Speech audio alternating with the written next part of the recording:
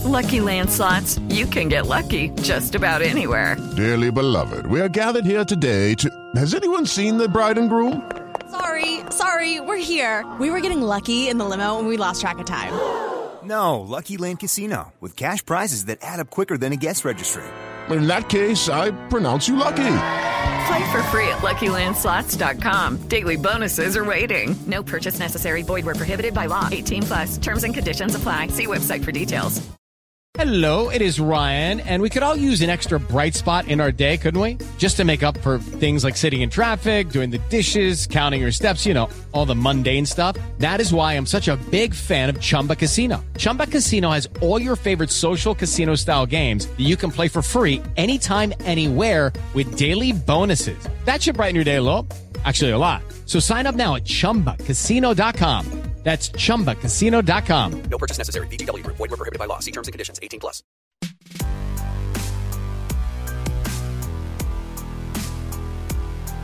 Hi, and welcome to another episode of Deadline's New Hollywood podcast. I am your co-host, Amanda Induka, and I'm sitting next to... My name is Dino Ray Ramos, and today we have Wilson Cruz on the podcast, who played Dr. Hugh Culber. I guess we should say that there's a minor spoiler. I mean, if you haven't watched... Let's just say he plays Dr. Hugh Culber on Star Trek Discovery. Which is on the CBS Access app. Yeah. And he made history with this role because this was the first time the franchise has featured an openly gay couple as prominent characters, right? Yeah. And then he also is a groundbreaker with, y'all might remember from the, I guess, early 90s, My So-Called Life, where he played Ricky.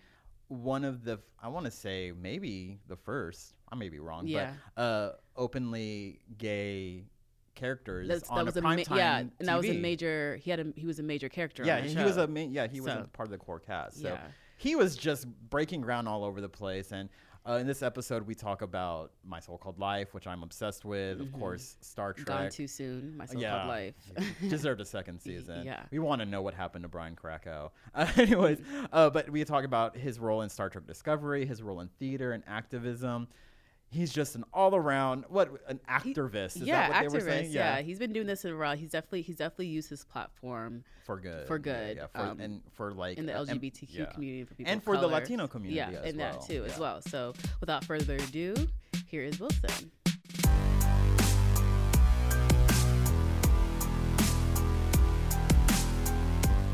Thank you so much for being here and doing this. Thank you. Thanks for having me. Yeah. And so, Wilson, you play Dr. Culber on Star Trek Discovery, who is one half of the franchise's first gay couple. But not only that, you were Ricky on... Enrique.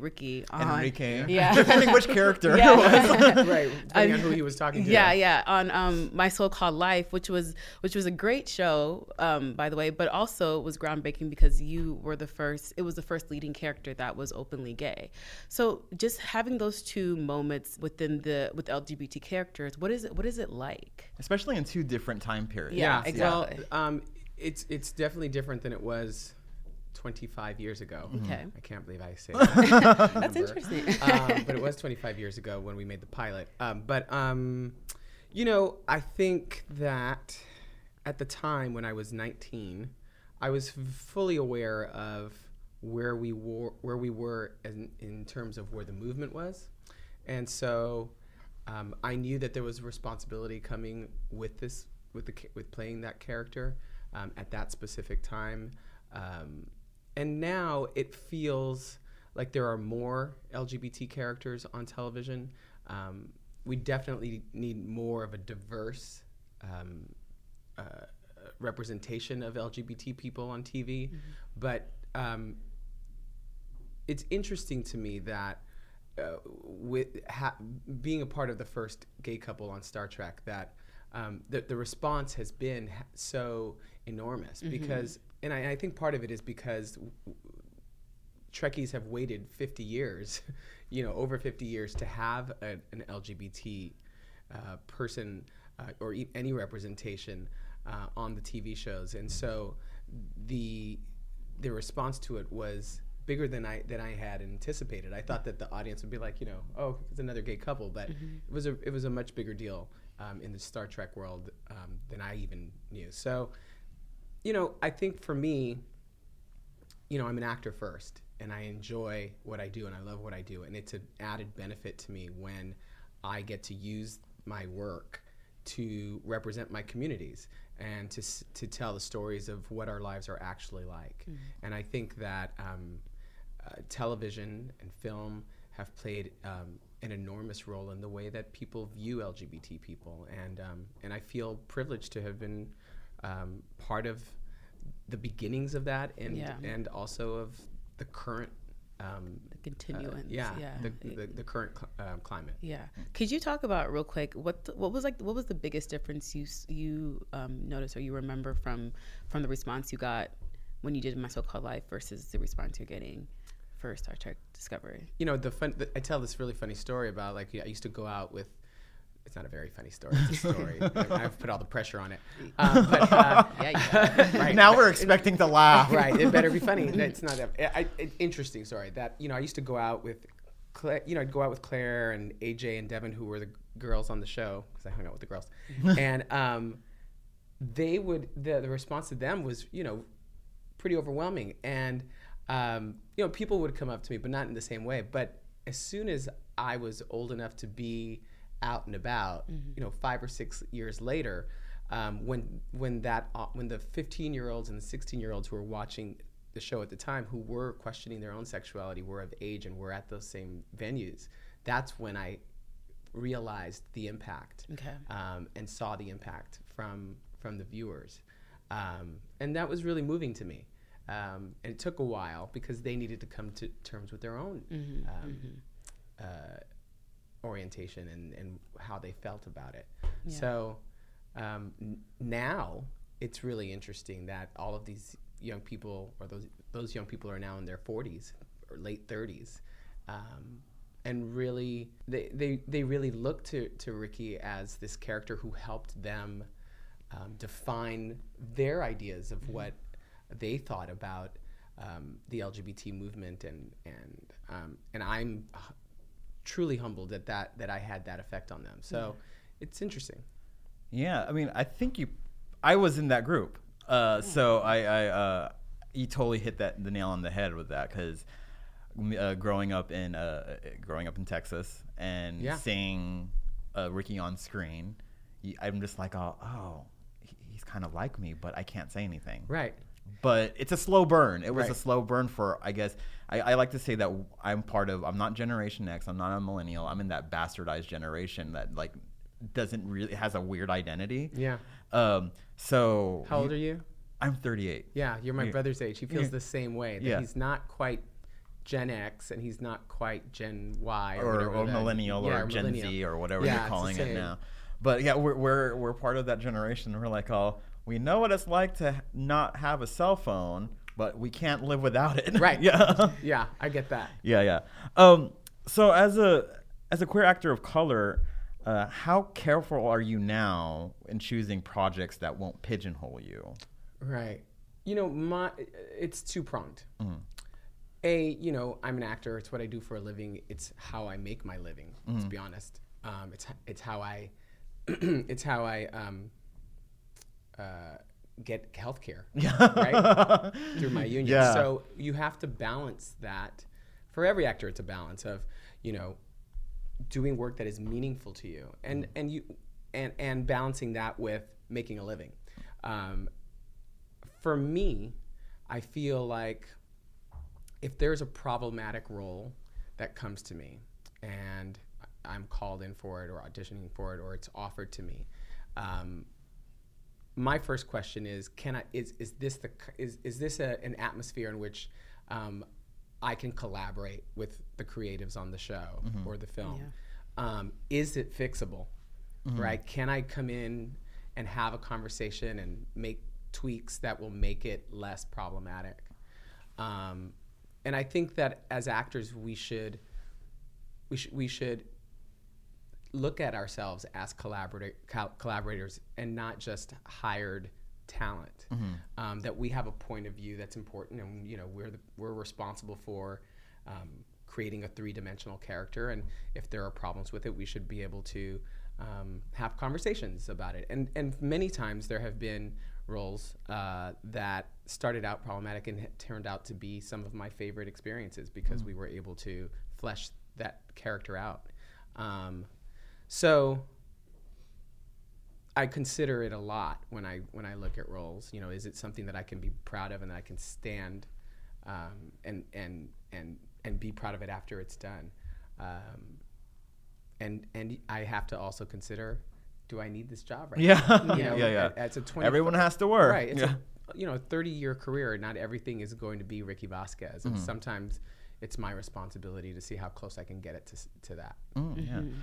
You kind of touched on this, but since you started, as Ricky, or like even when you just started acting in general, have you had any experiences where you wouldn't compromise your kind of dignity or like your identity? Sure. I mean, there's one experience that stands out in my mind. It was a couple of decades ago, and we had agreed on a costume.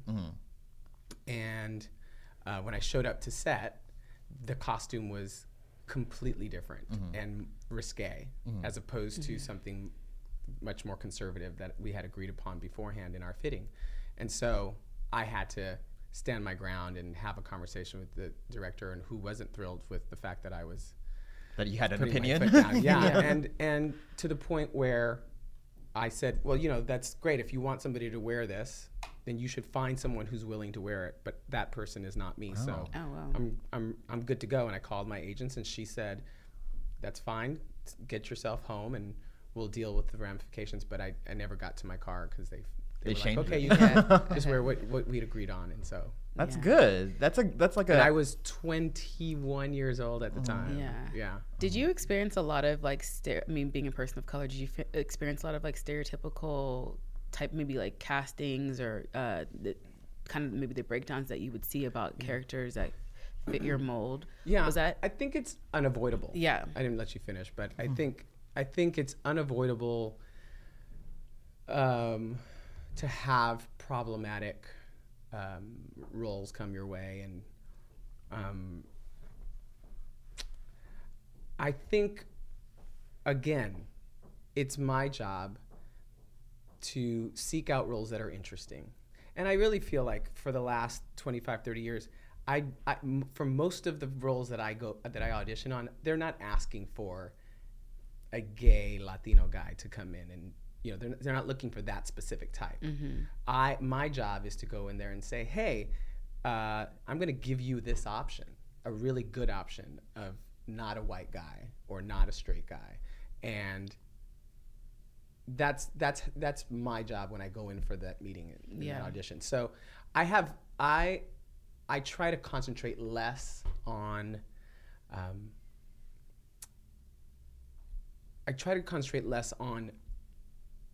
people's prejudices and concentrate more on giving people a reason to give me the job. Yeah. And then I guess we can go back to your show.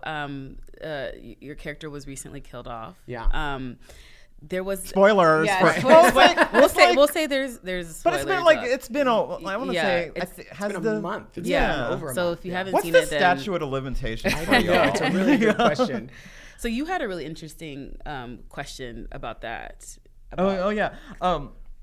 So yeah, like with so Dr. Culber died, unfortunately, or quote unquote died. Right. He is killed. Yeah. He is killed. He is killed. When you signed on and when you read the script for that episode, what was your initial reaction? And were you scared that it was going to fall into the whole trope of the bare your gaze trope that has been kind of been infecting Hollywood? I found out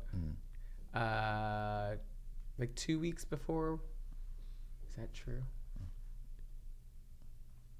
No, I found out a little bit over a month. Now that I'm thinking about it, did you clutch your pearls when you read it? I was actually they didn't send it to me. Because Aaron and Gretchen, the showrunners, are actual friends of mine. Like, I've known them for years. I've known them. So I didn't find out that way. They actually told me. So he gets killed off in episode 10. They told me before we started shooting episode 9, and I was actually on set for 13 Reasons Why. Okay. And they had called me and told me, that Dr. Culber would be killed in episode 10. And my initial reaction was, as is most of the time, tears. Because I was, incredibly excited about being a part of the show. And it was apparently coming to an end sooner than I wanted.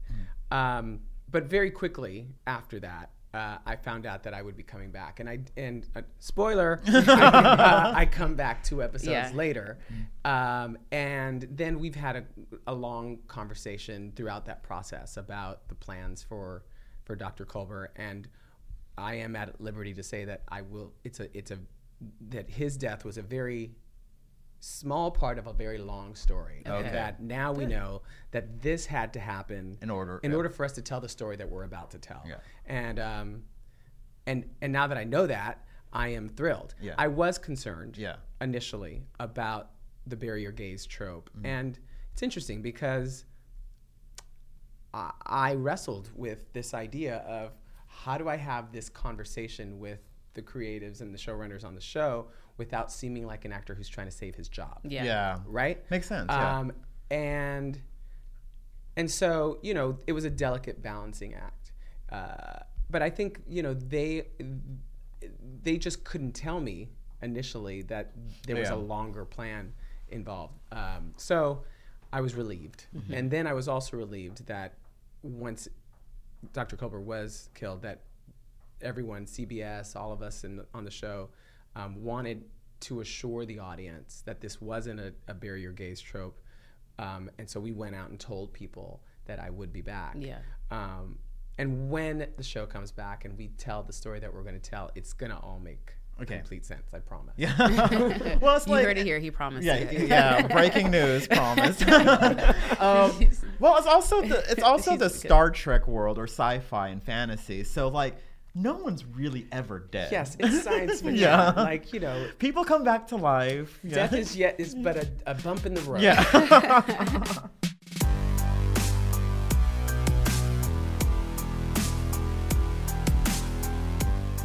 You played Angel on Rent. Yeah.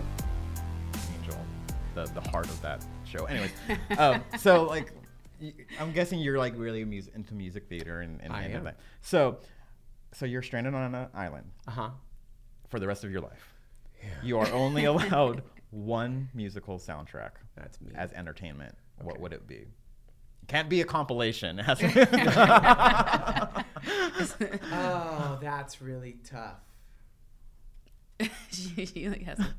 I mean, if I wasn't in the show, I would still say this. I would say Rent. Yeah, it's a good soundtrack. I cleaned my house to that recording. There's so many. Sweeney Todd. I'm sorry, it just went out of my head. The Ballad of Sweeney Todd. Yeah. For me, that music, the soaring orchestrations of that original recording is unbelievable. So if I'm going to pick one outside of the one I was in, I would pick Sweeney Todd. Okay. That's a good answer. So is there a type of role that you haven't played that you are dying to grasp right now? Yeah, I think, I've always said that I've wanted to, it's a touchy subject, but I feel that Prince's story needs to be told. Ooh. And I feel like I'm the best person to tell it. We'll make it happen. So that's a dream role. I'm surprised nobody's done Prince. Has somebody done I think Prince? people. I only see people. I think people are early, and I think people are scared. People did Michael. Yeah, but they didn't do it well. Glad you said it. But Prince is like saying Michael's. I think there's been like 2 or 3 Michael biopics. Michael Jackson. Yeah, I just remember that one. American Dream or something. American Dream was one. That was way. Was that? Was that the one where it was like Jackson 5 and it kind of showed? Yeah, and then it showed. Angela Bassett was. Yeah. I actually like that one. I actually like Michael. Yeah, that one was. Was that made for TV? It was like VH1. It was made for TV. It was like I think it was ABC. ABC. Yeah, it was like a 3. It wasn't like a 3-part series. Yeah, 3-part series. Yeah. I remember that. I just remember that like vividly. Like Angela Bassett. Was it Lawrence Fishburne the dad? Mm-hmm.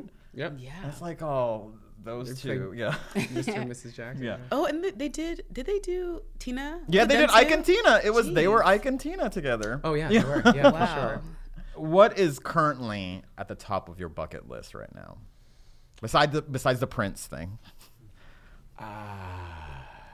Well, I'm putting together my cabaret show right now. Oh. Yeah, that I hope to do within the next year. I mean, it's very early in the development process, but I'm working with a really great musical director, Michael Orland, and yeah, I'm looking forward to that. Is it going to be here in LA or New York or? Hopefully a number of cities, but Okay. we're going to work that out. It's going to have to deal with the schedule and all of that. So I just, it might take a while for me to get to every city I want to, but I'm going to do it on my time off. Nice. Well, that, and I have 13 Reasons Why, the second season coming out in a few months. So I'm excited for people to see that. Speaking of that. Yeah, speaking of that, that was you. Read our minds. Thank you for that segue. Is there anything you can tell us about the upcoming season? Just any? It could be. I can tell you I'm in it. Yeah, you could paint broad strokes. Exactly. It could be. It's on Netflix. It could be themes. It could be just. I think it's safe to say that we continue the story. And as Amy's giving him the signal. That's fine. I can tell you I'm in every episode. Okay. How about that? Okay, good. Okay, that's good enough for us. There's take something. it. There's something in there. Yeah. That's a nugget of information. My publicist is I know. sweating bullets in the corner. That's fine. That's fine. I think we have enough on I think that. we're good. Yeah. Yeah. Okay. So, final question. Yes. Is there a underrepresented person in the industry who isn't in the mainstream you think deserves time in the spotlight and people need to recognize, whether it be an actor, director, any storyteller or anything? I'm going to stick with my family friends. I mean, my friends, my family of friends. And there's a young woman who's ridiculously talented. Her name is Azita Ghanizada. And she actually has been working with SAG and AFTRA to have more visibility of Middle Eastern and North African women, especially. But she was on a show called Alphas a few years ago. She just did a movie that was at Sundance last year with Michael Shannon and Rachel Weisz, and the name is escaping me right now. But she's brilliant, she's gorgeous, she's talented, and I want to see more of her on. And I think that's a demographic that we don't see enough of. Yeah. The name. What was the name again? I just like hearing it. Azita Ghanizada. Oh my God. We'll look out for her. Yeah, definitely. You should. Yeah. Definitely. Well, She's probably the most famous Afghani actress that there is. Oh really? Yeah. Working actress. You should get her on the podcast. Yeah. You should. I can make that happen. Yeah, seriously. We might have to reconnect for you on that. She actually worked with SAG to include Middle Eastern and North African actors in their casting reports, so that they're counted, not just as part of the other group, but that they're so they're just not the so they're Not just not the the other, other. yeah. Yeah. Oh, that's a good. Okay, Yeah. Yeah, we probably which will will definitely hopefully want. work to get more representation. Yeah.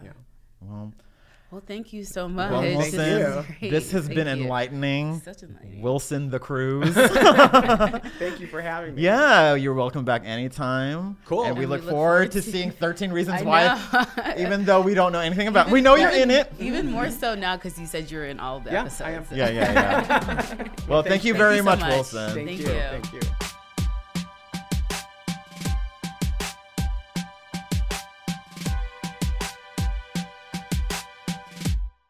With Lucky Land Slots, you can get lucky just about anywhere. Dearly beloved, we are gathered here today to... Has anyone seen the bride and groom?